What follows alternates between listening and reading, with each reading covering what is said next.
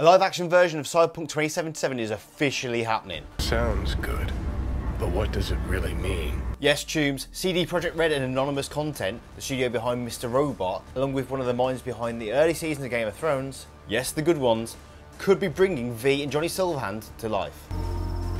In hell.